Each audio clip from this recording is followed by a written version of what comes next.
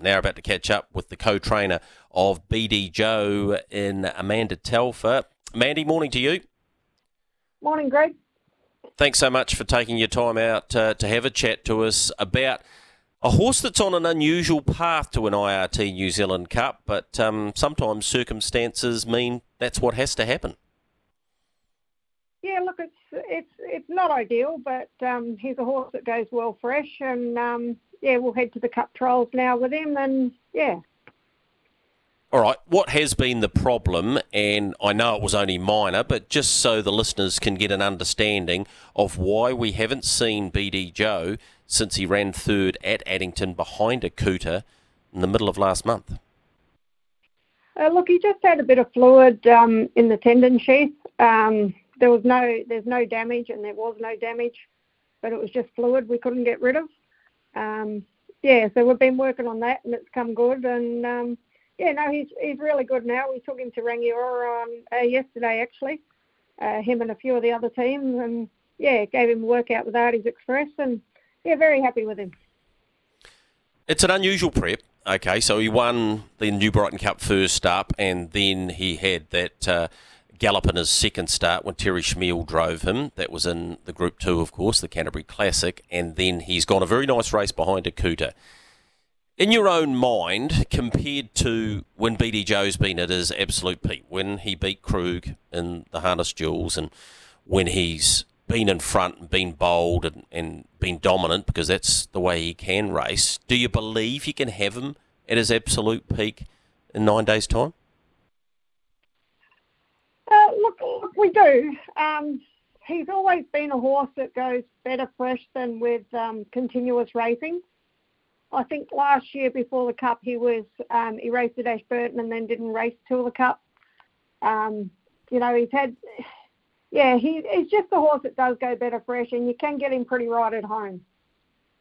Right. Well, we'll see on Wednesday what sort of condition he turns up in. I'm not suggesting for 1 minute that you guys won't have him ready, and there's no way you would line up a horse that's been so good to you unless you believed physically in health and in his health that he was bang on. One horse that won't be in the Cup, where will we see her now? You just mentioned her before, Artie's Express. Yeah, look, she went very well yesterday. The boys were really happy with her, and she'll actually go to the free-for-all on show day. Right. That seemed to be the only other pathway that you could have after, unfortunately, you don't get that opportunity to start in the mares only race, but she's a genuine open-class mare, isn't she? Yeah, look, she is. We didn't get the chance to go where we wanted, but that's fine. We'll just reassess it, and she's not a horse that you could go the junior free-for-all into that free-for-all on show day, so we'll just go straight into the free-for-all on show day, and she'll go. Yeah, well, I think that's exciting. I really think that's exciting for the race because she'll add another dimension to it as well. What's the plan with her? I imagine the Group 1 at Auckland is the next thing on the radar? Yeah, it is. She'll head there sort of, not straight away, but she'll head up north at some stage, and that will be her next target after show day.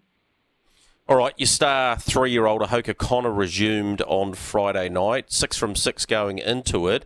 It was never going to be an easy task. I spoke to you about that, and you guys were very happy with him, but you can't beat that race day fitness. What did you make of his run, and where does he go next? Yeah, look, you can't beat the race day fitness. It was he was quite unlucky on the run he had when Tim moved. They were sort of going pretty quick. So look, he had a good blow after the race, and he'll come on well from that, and he'll also go to show day. All right, we'll get to see him then as he makes his path towards the Garrards Derby. What other stable talk can you give me? Because I don't want to start listing these horses because it's ridiculous. The fillies, the boys. What's the one horse that you, Steve, both Steves, everyone there, Jill, are looking forward to lining up Cup Week? Look, well, I am. I'm sort of excited for the three-year-old fillies to take on Millwood Nike and Mantra Blue. It should be a beauty of a race, and our fillies are are going quite well, and yeah, it'll be good.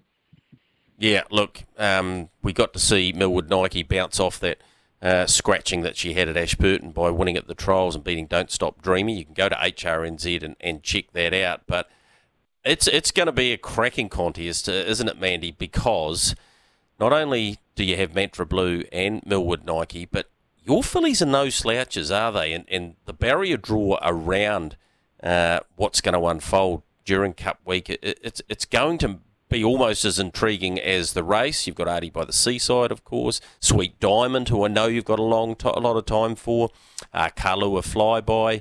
It's going to be a good contest, isn't it? It is. Like you said, draws will probably be pretty important in the race. If we can get a handy draw with a couple of them, it might be an interesting race. All right, we look forward to Cup Week, as I'm sure you are, Amanda. Thanks for your time this morning. Good luck getting BD Joe to another start in the IRT New Zealand Cup. Good luck with the barrier draw. You didn't have much luck last year. Your name was last out and you got the widest second row draw. I reckon you're overdue. A little bit of luck in that department. Steve reckons he could come down because he's due for a draw, he reckons, but we'll just leave him up in Auckland and we'll have a go. Have a crack at it yourself. Good. How many you got going to the trials, Mandy? I just done the trial nominations. I think it's about 8. Okay, cool. So it's going to be a big day for you guys on Wednesday. Thanks again for your time this morning. Yep. No worries, Greg. Thank you. That's Amanda Telfer, trains with her brother Steve. They train for the Stonewall team, and they'll be in for a big Cup Week. I am sure of that.